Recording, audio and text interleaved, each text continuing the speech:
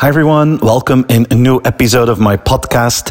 Again, this is an episode where Pascal Coppens and myself will compare two companies, one from China and one from the West. And in this episode, we dive into the details of Disney, one of my favorite companies, you all know that. And Pascal will look into Tencent, but more specifically the entertainment and gaming part of Tencent. Enjoy this new episode, everyone, and thank you for listening. So Stephen, I know you're a huge Disney fan. I am. But the reality is that Tencent, the biggest social media company in China, wants to really beat Disney now. And they're doing that in gaming, in comics, in anime, in lots of things. And they want to go global as well. They even have bought some things in Hollywood. And so what do you think about Disney versus the new trend of Tencent going after Generation Z? I think Disney is a fantastic example of a very old company that constantly reinvents itself, where Disney Plus is one of the latest examples. But the key strength that Disney has that Tencent will never have is the top IP that they have. I mean, it goes from Mickey Mouse to Avatar to Star Wars to Pirates of the Caribbean. Imagine how they can leverage that IP around the world. So I think this is going to be an easy win for Disney, in my opinion. But let's look at the details.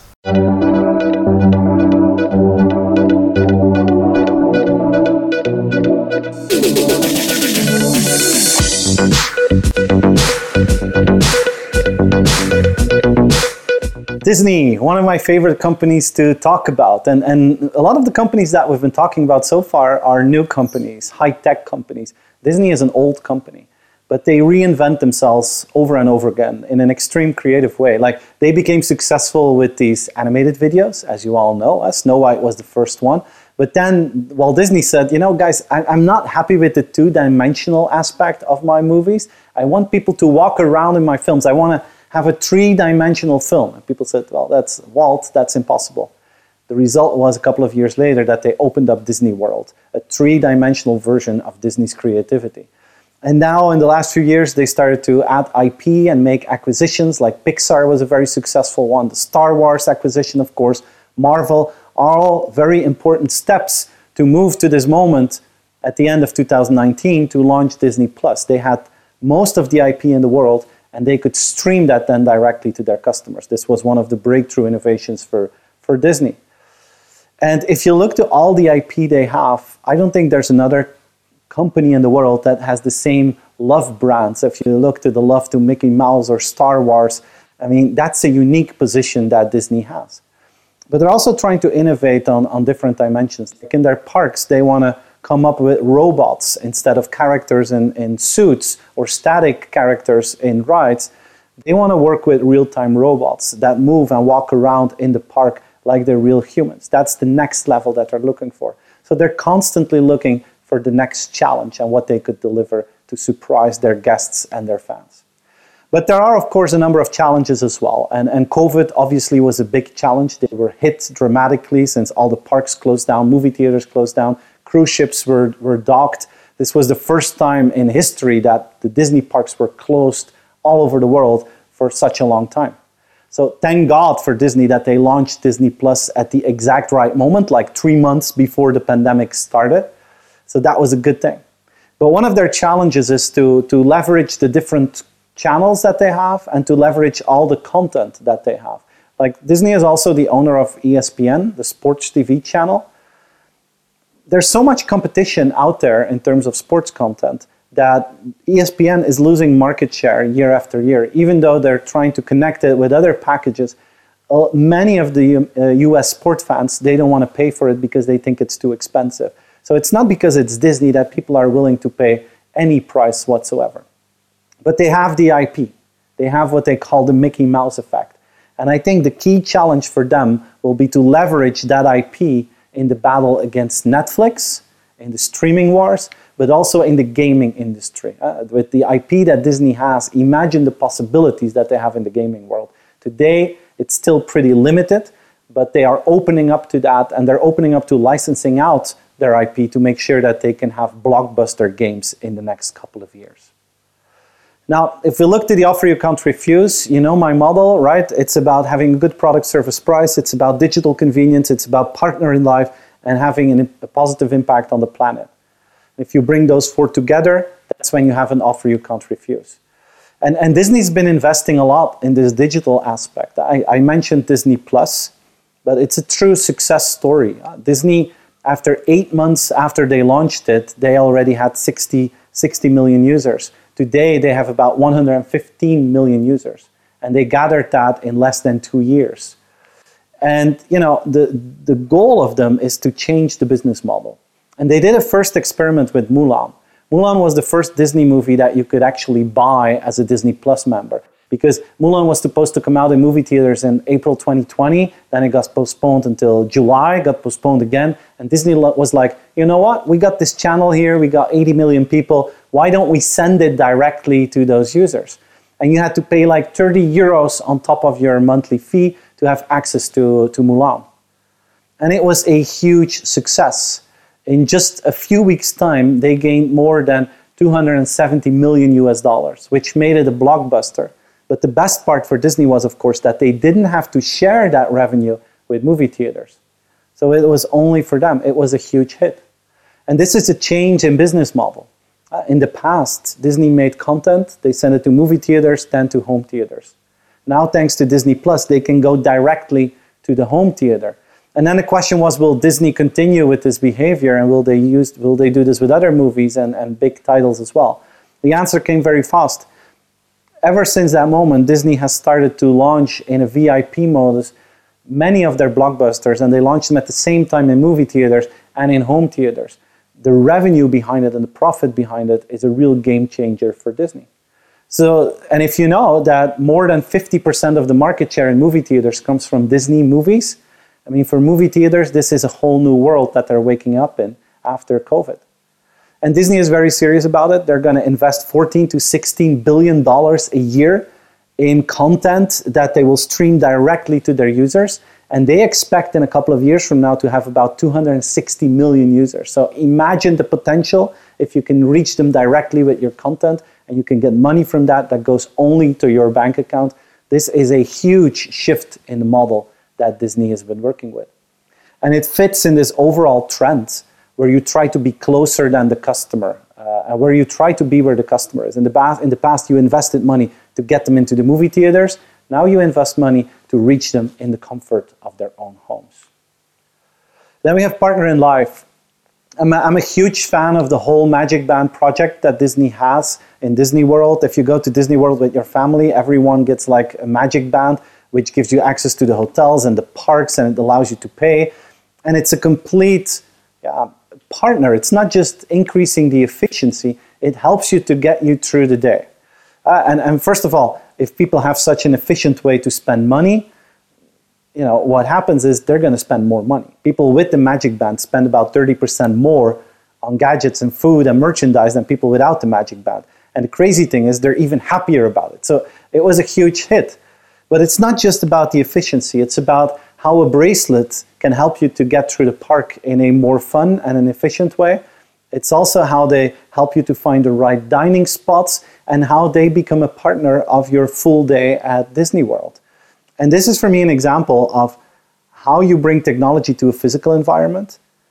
And by doing so, you increase the experience. And by doing so, you even increase the human factor. Like thanks to these Magic Bands, the staff in Disney World, they all know your name. They know in which hotel you're staying. They know if you're a first-timer or a regular. And because of that, they can address you in a personalized way. And then you as a customer, you think, oh, wow, those humans here at Disney World, they really know their job well. And they do, but they get support from the platform. It's like intelligence augmented.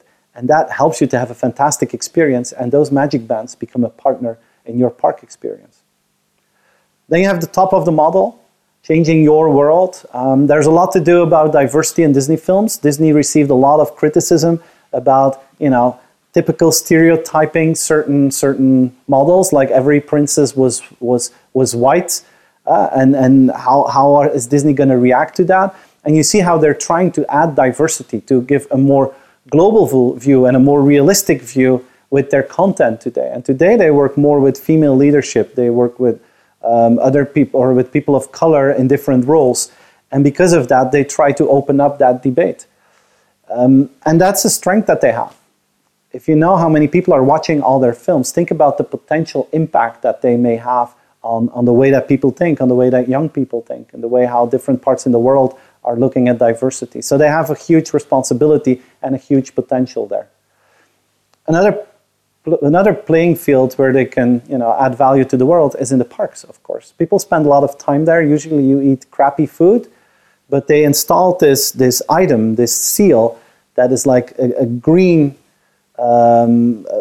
symbol that shows you if you eat this or if you order this, it's actually good for you. So they motivate people to buy stuff that is healthy and not just burgers and fries. They're investing a lot in their sustainability in the parks. So they're trying to do a good job there. But I think the biggest impact that they may have is on a global conversation on diversity, thanks to the content that they're making.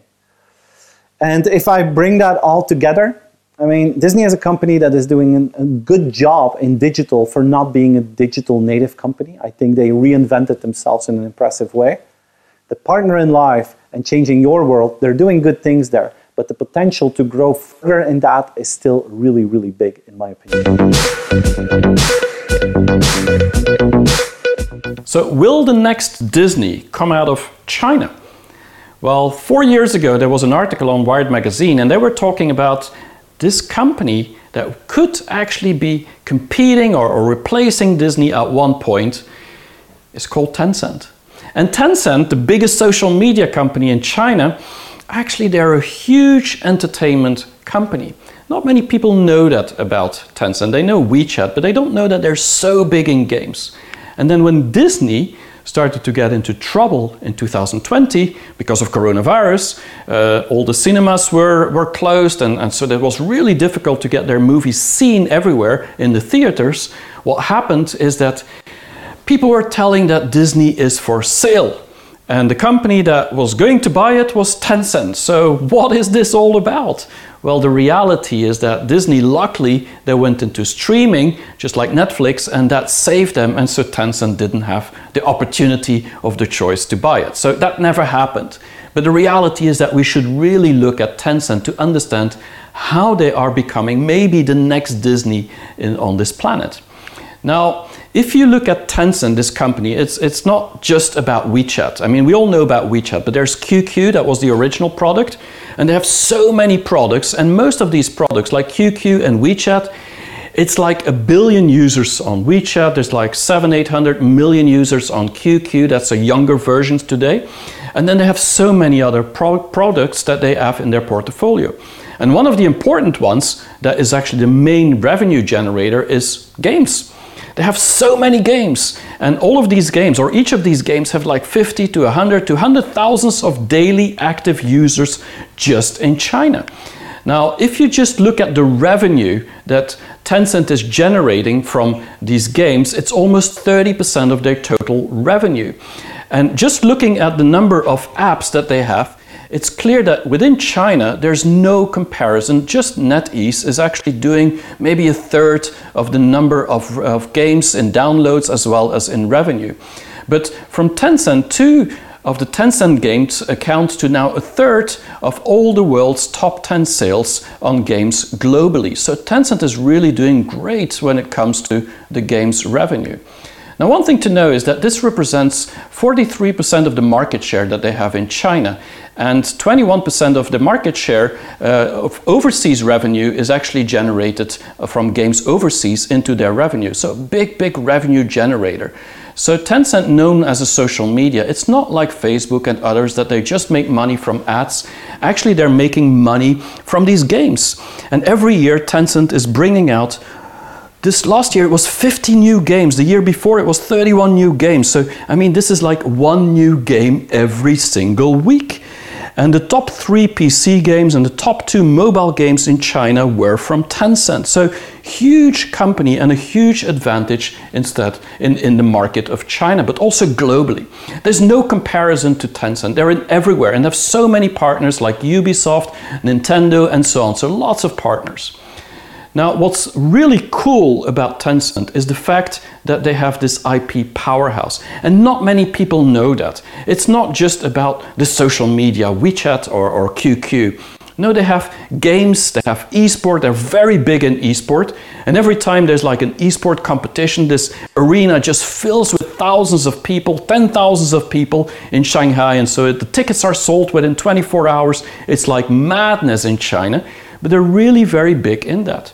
Also in comics and anime, they have like 300 million users of comics and anime in China. What an IP wealth that they have, it's incredible. Music business, one of the big music businesses comes from Tencent. And this is like the Spotify in China. I mean, they have so much, but it's their own intellectual property very often. Now that has a problem with the regulation today in China, but the reality is this company, Tencent Music, went public just because they became so big. They're also in literature, and they're also in pictures, in real Hollywood pictures type style. Chinese pictures, of course, but most of it is also going into Hollywood and places like that, that they invest into movies overseas. It's not told very often, but this is an IP powerhouse that has IP everywhere. And so millions and millions of Chinese and also people from overseas are using this IP or looking at this IP as something for passing time. This is about entertainment. This is as rich, I would say, as Disney. It doesn't have the same history. Tencent is only 22 years old, of course. Now, one of the opportunities that I really see in China for Tencent in the game industry is that they've built this entertainment empire. And so they have so much IP that this shows that this company actually has the creative IP database to do magical things. And just like Disney, if you have the IP and you have so much of it, both in books and so in literature, in comics, in anime, in music, and all these things, then what happens is that you can bring out other products from that and make money from that. These are the products that could make money for Tencent, big time even. They're a global player, so it's not just about China. Of course, not everybody knows that it's Tencent behind it, but they're often behind it. But I think the biggest value and opportunity for Tencent is that China is becoming, or is, the biggest market when it comes to entertainment. I mean, there's 1.4 billion users, and that means more than 1 billion people that are on WeChat or on QQ or on any other product from Tencent. And anyone in the West that wants to access the Chinese market, there's only one player to go to, and that is Tencent. So they're kind of a gateway for the Chinese market, and that's really their strength in doing deals globally. If you build a new game and you want to launch it globally, I mean, if you have the Chinese market and the company Tencent behind you or as partner, I mean, that's already a big market share that you have. Now, talking about the challenges, there's a few things. I mean, they have this huge monopoly problems and crackdowns today.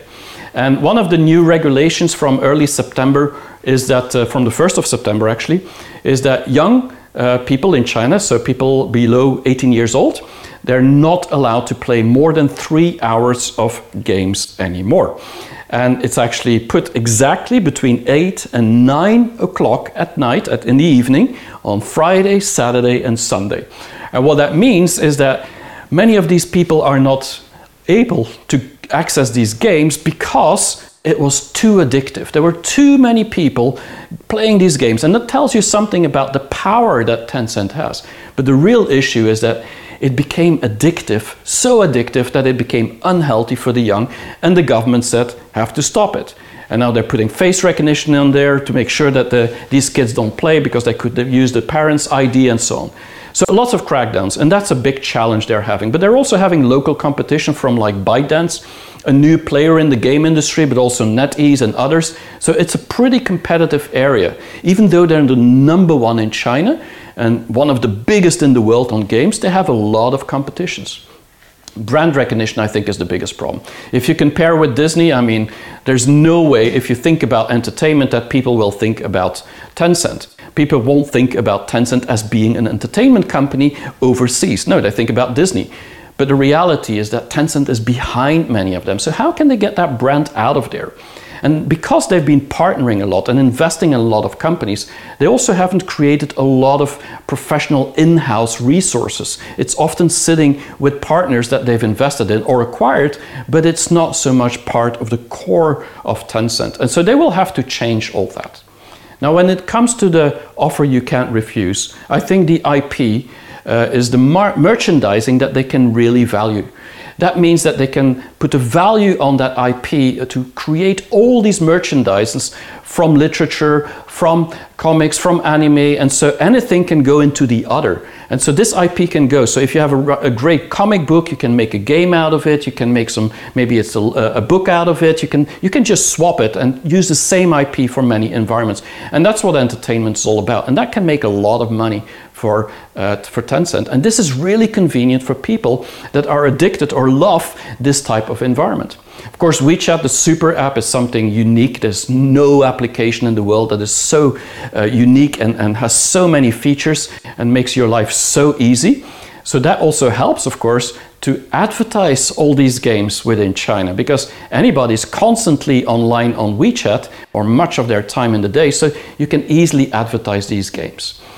The typical thing about games is that they're often offered for free, but then to make money, how do you do that?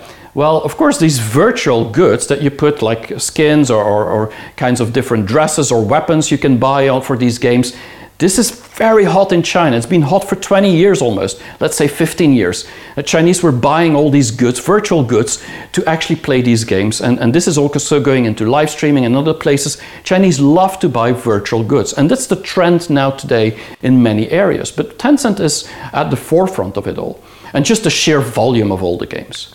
Now, when we think about partner in life, I mean, it's clear that Tencent, with their mini programs, they're present in every area, in every user journey part, or every journey that the user is taking, which means that there's so many touch points that it's easy for them to add entertainment on every of these touch points.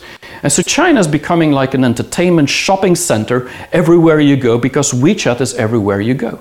On top of it, the number of daily usage is just so big. So people feel that this is part of what they do. That's part of their lives. And that's why Tencent is a partner in life of every Chinese, because it's part of their life, a big part of their day. They're also doing a lot of global investment, Tencent. And so I do believe that this is not just a Chinese company. This is a global company. It's just they're investing more. They're more an investor in other people's businesses, specifically in social media and gaming and so on. And so they're enabling the world, and they're looking for the best games and partnering with the best studios, investing in them. So they're always ahead of the curve. And the difference is that that's their only way to actually create so many new games every single year. Finally, I want to say that Tencent is really about doing good for the planet and saving the world. I'm a strong believer in that, and this is because they come from social media. They really want to be part of that. They want to be good for society, and Tencent is launching a lot of new games specifically for people who have problems in society. Think about visually impaired people or people who can't hear very well. They're making special games, special literature, special comics for people to actually be able to enjoy this entertainment as well. So this is very inclusive and thinking about the consumer. But also the founder of Tencent, Pony Ma, he said very clearly he wants technology for good. And I think that's really what it is. If you're such a big tech company, doing good for society is something that has to come from the founder. If he believes it, then the rest of the company will go into that direction as well. Of course, like every other Chinese company, big tech company, they've all been doing a lot of contributions for coronavirus. So you see this really happening. But one of the projects I really love about Tencent is that they've built a new city. It's called the Net City. The Net City is a city in Shenzhen the size of Manhattan that they're building, and it's only going to take 7 years to build. They're halfway already, and this is a city which is complete carbon neutral, full harmony between people and between nature, and where everything will be self-driving, and they're really setting the standards of how a smart carbon zero city should look like in the future. And that's why I believe Tencent is really setting the pace for how to save the world in the future. Pascal, if I look to both stories, Tencent and Disney, I mean, like the golden triangle to be successful with entertainment is having content, it's having IP and distribution. Yep. Disney in the past only had content and IP. It's only when they started with Disney Plus that they had distribution. Now both companies have all three of them. But you were very excited about the IP of Yep. Tencent, Yep. whereas I still believe that it's nothing compared with the Mickey Mouse effect and the IP that Disney has globally. Well, it's very local. It's Chinese IP, and so within China, definitely. I mean, everybody knows this IP. It's about novels, comics, about things from the past. But globally, I totally agree. That's why they're partnering so much with other companies, because they have the IP outside China. The thing I liked about your Tencent story that you mentioned is that Tencent, as an entertainment and communication company, that they're actually building the city of the future. Yep, the I Net thought City. that was so Yep. cool to hear. Yeah, and maybe Disney and Tencent, they should work together and build a new city together. Yeah, I don't think that will work, Pascal, because Disney doesn't build cities; they build lands and worlds, so that won't work. Okay, well, at least they could try. We could try. Yeah. So, guys, hopefully you liked our stories and the insights on Tencent and Disney. Thanks for watching. Subscribe to the channel, and we'll see you again for the next episode. See you next week.